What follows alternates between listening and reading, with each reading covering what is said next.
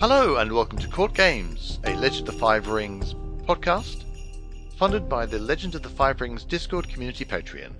This podcast will focus on the role-playing game stories and lore for Legend of the Five Rings. I'm Korvar. And I'm Kakita Kaori. This week we are going to be looking at the mechanics of honor in the Legend of the Five Rings 5th edition role-playing game. Alright, sounds good. Last week we talked about, I don't know if it'll be last week or sometime longer, depending on when this comes out. In a previous podcast. In a previous podcast, we talked about what honor is societally overall. But what does this actually mean in the role-playing game? So this is hopefully give you something a little more concrete to go on. Yeah, the initial kind of definition we have, it's the investment in Bushido that the character has, and how they feel that they are upholding those values. Gains come from sacrifices for the sake of Bushido. Losses come from not living up to that role for the sake of something else. Right. So mechanically, it's personal and internal. It's not external. Okay? But it's not just your personal opinion of your character not caring about the rest of the world either. When you start the game, you start with an honor score. That honor score comes from your school. So schools with higher honor scores teach their members that they themselves are more aligned with the role of what a perfect samurai is than other schools. Yeah. So all of society, no matter what clan you are, no matter what caste you are, no matter who you are, you all think this ideal is a perfect samurai. And then depending on what your school is and what you're actually doing, is how you compare yourself to that ideal. Yeah. One of the main things that you should be when you're actually running the game, the GM is not allowed to do a gotcha in 5th edition. You're not supposed to ask what the characters do, and then you go, aha, you did a bad thing, that's going to cost you 10 points of honor, or whatever. What you should do is either the player should be aware that what they're doing is dishonorable, and they are deliberately saying, yes, okay, I'm going to sacrifice that many points of honor to do the thing, or the GM should tell you, if you do that, this will cost you 4 points of honor. Do you want to do it? Right. So everyone should be aware that they're going to lose honor if they do a particular thing. Of course, if they're at 0 honor, they can do anything. Yeah, but no one likes them. No one likes them. They're scum. All right. A PC can choose to stake in the game, honor or glory by saying they will give up this much honor if this thing happens, or if they fail to do this other thing. Doing so should make people more inclined to believe them. Unfortunately, there's no mechanic for this given. It just says how much you lose, that you can stake it, but it doesn't say how much better it makes for your role. So if you are GMing this, my recommendation is to use this as a last ditch. So if you have this persuade role, for example, you've got to persuade somebody or something. You have in a social situation. All right.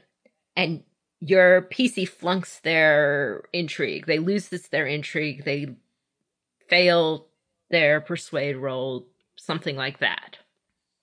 Then this is I will let you do this staking your honor on it as a backup consideration for the PC if the dice rolls have failed. Because you wouldn't it's very rare for a GM to say, give a PC an impossible situation to begin with. But if you do, you can have this be a way that they can achieve a possible task.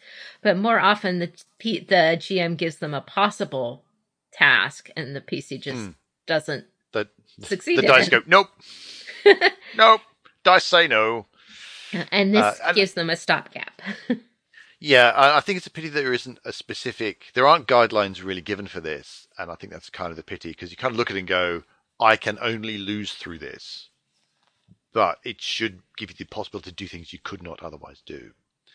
And like techniques, because techniques sometimes allow you to avoid checks. Like you can do a thing that normally would take a check or would normally take an intrigue, and you can just do it because you've got that technique or you've got that advantage. So I think that fits into that idea as well. If you stake your honor, you can possibly avoid a check you wouldn't be otherwise able to do. Mm-hmm. So think of it that way: either a backup for a failed roll, or if, a way to do something that you would otherwise want the target number to be so high that they wouldn't be able to do it. For social situations, primarily, it doesn't make sense, unfortunately, for combat. So the focus on Bushido varies by clan, which is actually one of the things I like about 5th edition is the way that the clan's view of Bushido has changed and different for each clan. Basically, every clan has one virtue of Bushido, one tenet, where losses are doubled, because that's the one that they think is most important. Losses and gains, as I recall. And one virtue where losses and gains are halved, because that's the one they feel is... It's not so much they feel it's less important as such, but they just have a different view of what the perfect samurai is. But they're slightly different. They're slightly different. It doesn't mean they don't believe that virtue is valuable at all. It's just that they think it's losing or gaining points. They don't think of it as points in that sense. But failing at that is less important than failing at another virtue. Right. If you as a player, if your character, if you think that your particular personal most important virtue and least important virtue is different from your clan or your family or your school, talk to your GM. There was a very clear case made, for example, the Kakita, to have a different most important, least important than the Crane clan, because in their write-up it goes on about how courage is terribly, terribly, terribly important, which is actually not the Crane clan featured tenet of Bushido at all. So there's a good case for saying, well, if I'm playing Kakita, courage should be my big one, and maybe compassion should be my lower one, because that does sound much more like the Kakita. And you could do that on a family basis, on a school basis, or even just, no, my character believes this as regards Bushido. Right. Just work it out between you, or raise it as a GM. It's a possibility. It doesn't really change that much.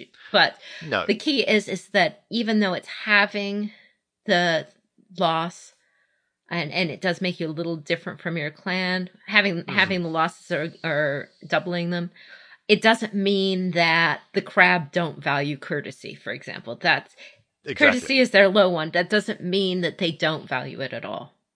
It's just that they feel that I think their big one is courage. They feel that someone failing at courtesy is not as important as someone failing at courage. Exactly. So one of the confusing things about honor is that in addition to honor being this overall clinging to an ideal of what your role, there is also a tenet of Bushido, part of the code, also called honor or Meiyo. Yes. And it's very easy to get these things confused. So, and the book doesn't help. So, no, I think you're really going to have to think of Meiyo as being different from your honor stat. Right. So in the book, they describe Meiyo as acting as your conscience dictates, or your dedication to Bushido. It says, a true samurai has only one judge of their honor, and that is themselves. Decisions you make, how you make those decisions are a reflection of who you truly are. You cannot hide from yourself. Okay, that's great, but how is that not the same as overall honor? Yeah. And it's very confusing. You can finagle it how you want. You can use the book definition. If you want to think of each of these tenets of Bushido in conflict with each other, as a samurai tries to pick their path through being a virtuous person, which is often the crux of these honor games in the role-playing game. For example, you might have courage versus compassion, or courage versus duty, that kind of thing. Or thing, righteousness versus duty. So your lord tells you, you must do this one thing, but this one thing is wrong. Now you've got a righteousness versus duty conflict. I mean, this is the heart of L5R campaigns. Absolutely. So, and the question is, how does Mayo conflict in the same way? All right. And that's the question you're going to deal with. This is the interpretation of Mayo that I use, and this is not in the book, but this is if you want to introduce it as what this virtue means. And the clans who appreciate it this works for particularly well, to have it in dynamic conflict with the other attributes. And in that case, honor is a Mayo honor is reverence for the ideal image of the samurai itself, reverence for the role of samurai, or self-respect for the role of samurai. Okay, this allows it to be something that would be lost, for example, if somebody insults you to your face. Okay, so if somebody insults you, a good samurai would lose honor if they just accept those insults. Yep. Right, because it's conflicting with Mayo honor, as it's disrespecting you in your role as a samurai. It's disrespecting Bushido and the role of samurai itself. Okay? Yeah. So part of your job as a samurai is to publicly be a samurai, to exemplify those virtues for the people around you, so the people below you in the celestial hierarchy can look up to you and see you as that's what I should be. I should be like that. Mm-hmm. Which is why if you don't show that, you are failing your role as a samurai. Exactly. So it is a good thing. I mean, it's part of the code, but then you can start getting things in conflict with Bushido around this virtue. For example, if the situation of compassion requires lowering yourself or making yourself look like a fool in front of somebody else, then that conflicts with Mayo, which is requiring you to look like you're a dignified, proper samurai. So, you have a conflict of Mayo versus compassion in that case. Yep. And that gives it the same balance and same weight as all the other tenets of Bushido. So that's my recommendation to how you would take the definition of honor in the book, which is kind of wishy-washy, and make it into a concrete and conflictable tenet of Bushido. This, for example, makes Matsu's anger with Kakita way back when, in the original tournament for the Emerald Champion, where Kakita doesn't bow to her because he thought she was being discourteous. That anger is justified by Mayo because he wasn't showing her the correct respect to her as a samurai, although this is way back in the early days, so some of this is up in flux, but she wasn't being shown the proper respect, therefore she had to demonstrate against that and get angry, because that otherwise would have been a failure of Mayo, even though she could have been, someone could argue that she had failed with courtesy, but, right, perhaps because she felt courtesy wasn't the important one. Right. So she was a samurai at that time. She was already following a kodo at that time. But Kakita was not. Kakita was just a hemin at that point. Because he wasn't sworn to follow anybody yet. Yeah. It's complicated. It's complicated. Beginning of the Empire. A lot of these things weren't said. But, but yes, so that's why she could not bow to other people and it be appropriate. In her mind, because it didn't be courteous, but he had to bow to her, and it's not hypocritical because the it's imbued in the role of the samurai that she had. Absolutely. So, I mean, that's just, and the lion have honor as their highest one, so you get lots of Tachimatsu who are you disrespecting me? Yeah, you've got to act. You've got to be seen to be and act as the perfect samurai, Hmm. and that's important. And it's not just for your self and grad mind, not for your like self esteem. It's actually an important part of being a samurai. It's part of your role. Right. Let's see. So, what are good things that you get from being high honor? Well, what are Mm, valuable things? Well, yeah, if you get above certain thresholds, and they're quite high, but if you're really lucky with the background heritage tables, you can get them yeah, out of character generation just barely. Um, mm, you can get the paragon of virtue advantages. And mm, these give you, they act as the same as all the other advantages. They give you a chance to yeah, reroll. Um, if you are in a situation where that virtue applies. So, as it's written in the book, it seems like it's only if you're trying to encourage other people to follow that virtue, which is a mm, very narrow definition, and you can yeah, play yeah, it that way. If you don't want this to apply very much, you can play it that way. So if I am trying to convince people around me that courage is a great virtue and everyone should be courageous, I could use it then mm, as described in the book, but I couldn't necessarily use it when I'm trying to be courageous myself, if I need to face that oni and not run away. yeah, yeah, However, we have talked to Max Brook and the games designers, and by design, these are meant to be pretty broadly applied. So you would use yeah, it whenever courage seems like it would be a relevant thing that you would have, or courtesy, for mm, example. yeah. So these can be pretty broad if you got your honor high enough to get these things. I mean, certainly in Old 5R, you could use an honor roll as a last ditch attempt to do something. You added your honor rank to rolls against fear, that kind of thing. So it makes perfect sense that it fits here. So if you've got the Paragon of Courage, you should be able to resist the fear effect of an Oni, for example, a little bit more. That Hmm. makes sense to me. Right. And if you have low, a disadvantage of it is if you have low, you get um you re-roll successes, Mm. could get failures, and if you fail, you get a void point. Disadvantages in fifth edition are not as bad because you keep getting void points for it. Yes, yes. Um, It might mean that it's going to be difficult for you as a low honor character to not run away from that Oni because your self protection kind of comes in and you say, sod this for a game of soldiers. I'm running off. right, but it's for each of those. Instead of applying to every role, they only apply to one chosen tentative bushido that you glom onto, Yes. and then if you Yep. go higher or lower, then you can get up Mm. to 3. Yep. So that's pretty cool.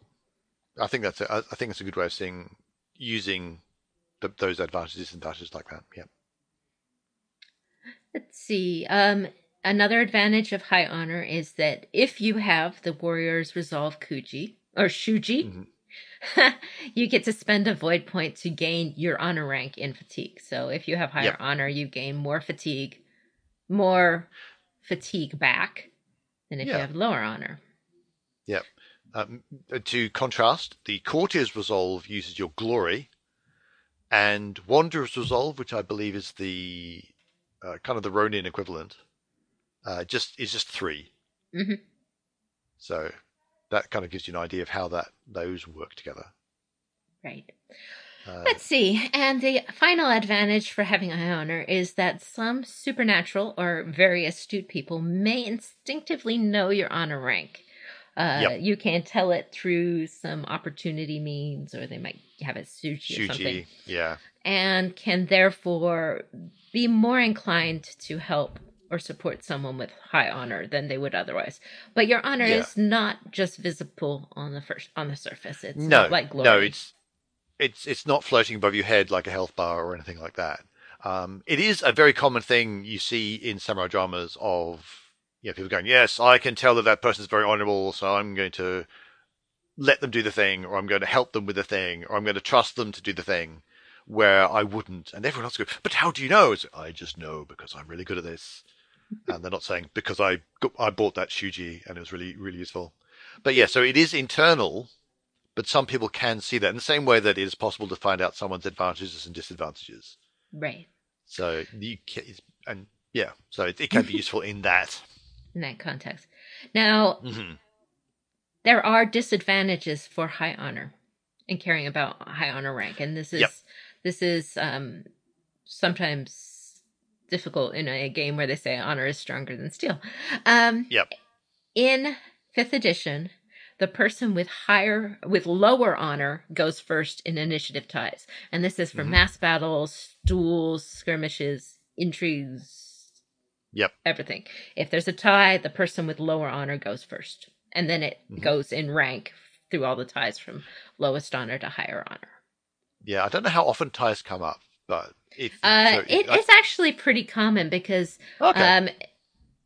unlike a broad-ranging dice roll like it was in 5th edition where it could be anything. Yeah, that's true. It's stuck to your vigilance, which is usually a number between, or focus, which is usually a number between like 2 and 6 for vigilance, and maybe 4 and 12 for focus. Yeah, it's just a narrow range, and then if you make your tactics roll, you get +1. Yes, so that's a good point. So that it's much narrower. I mean, you can get explosive successes, but overall, it's a narrower range than you would have in previous editions, where it could be anything from 5 to 100. Yeah. Even if you're rolling the exact same dice, it's probably easier to get 1 or more points more than someone else. And another thing to do that you need to keep in mind is that when you forfeit honor due to a wager, doing a dishonorable action, or an outburst, the amount you forfeit, unless it's a trivial, which is always 1 point, then the amount you forfeit is proportional to your honor rank, which is the tens digit of your honor. So I think a small one is could be 1 times your honor rank, 2 times. I can't remember what the top one is. I can't remember if it's 3 times or 4 times. So that's proportional to your honor rank. So the less honor you have, the less honor you lose. This is particularly important since losing honor is an effect of a lot of outburst types, and you lose your honor rank there. It's not counted as a trivial almost anywhere. So if you rage, you lose your, bend principles, or you flee, whatever, you can lose your honor rank in honor to have that outburst. Yep, and you've got a low honor rank. No big deal. Not going to hurt as much. Yep. The other thing is, and this one's complicated for people who don't necessarily play high honor characters very often to understand, is if you do not care about your honor rank. So if honor rank being high or low is not important to you, you can have a broader range of choices on how to respond to a situation than if you did.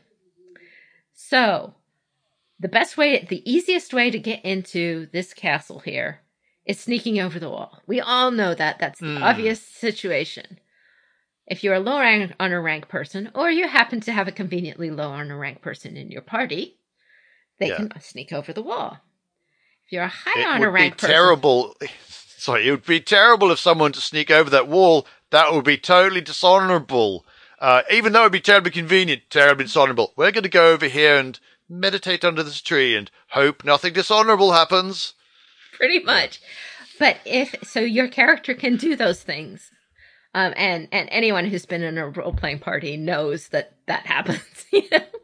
However, if you are trying to be honorable... You can't. I mean, it's totally against your character concept. You will lose massive buckets of honor for doing so, and so your choices are limited. And yes, it's a choice by character, but it's always fine for a dishonorable person to choose an honorable solution. No one says they're playing out of character, but it's not so easy the other way around. I accidentally did an honourable thing. I think you don't suffer for that. Because you're that embarrassingly high honor score you just got will go away soon enough, I'm sure.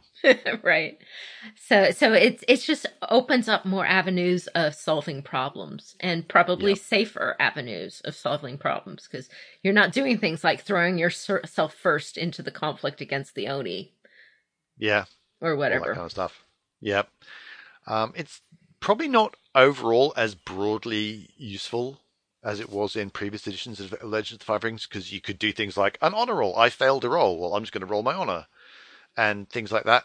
I think it is up to the GM to make honor count for something, because if he doesn't, then that takes a lot of the flavor out of the samurai heroes idea.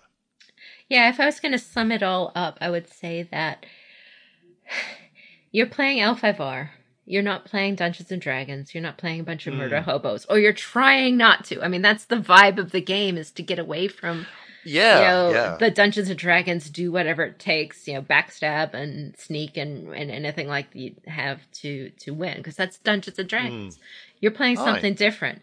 If you want the samurai drama vibe to work, and especially if you're dealing with players who are not really familiar with L5R, you need to encourage honor to count.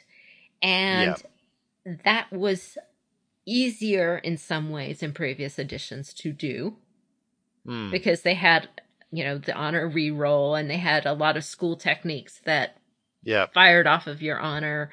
And a big table of honor losses and gains. And a big table of honor losses and gains. I totally agree with 5th edition's approach of not having gotchas, but as a GM, you need to try and figure out intentionally ways to make honor count, even though the disadvantages of high honor are considerable. They're not unsurmountable, but they're there. So it's putting the onus on the GM to make it count, rather than the mechanics of the system making it count. The mechanics don't help you there, but you as a GM, if you want it to feel like L5R, you got to make it count. So. Absolutely. Anyway, so I think that's us on the mechanics of honor in Legend of the Five Rings. If you have any questions that you'd like us to explore in further podcasts, then please do get in touch. You can, whether by Twitter or through the website or the Discord, because if there's enough interest and there's things people think we've missed or could do more on, then we would be entirely happy to do that. Right. We've done our best take on this. We may end up talking about Glory in another episode. We've got some questions out there that have been on Twitter for things to talk about next, so I'm sure we'll get into it. It's always fun to pick apart these mechanics a little bit. If you feel like, sharing on Court Games or on Discord your ways that you have made honor count, that would be great too. But that's it for us this week. One thing that has come out is the first chapter of the Curse of Honor book has come out in PDF format.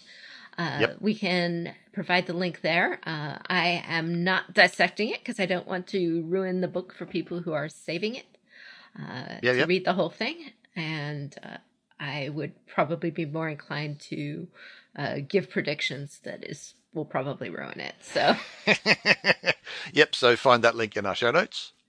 And if you want to give our traditional shout out to our sister podcast, the Legend of the Five Rings LCG Court Games podcast with Trevor Cuba and Sir Angus. If you're interested in the LCG at all, do check them out. They talk mostly about the card game, but they also know a lot about the lore and will talk about stuff like that. And they may interest you in the card game if you haven't already explored that. Both of our podcasts are funded by the Discord Patreon, which supports our editing costs, as well as our website, where you can see long-term information, hints, there's RPG tools, summaries of our podcasts, and more. For our Patreons, we will have special bonus content like Adventure Seeds and Watch Parties, so keep an eye out for those in the future. The Core Games Patreon really does help with putting these episodes together and putting all the stuff together around it.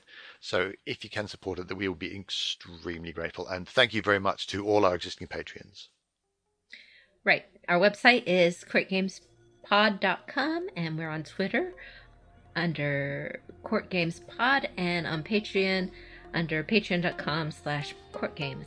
But that's it for us this week. This is Kikita Kaori. May the fortunes favor you.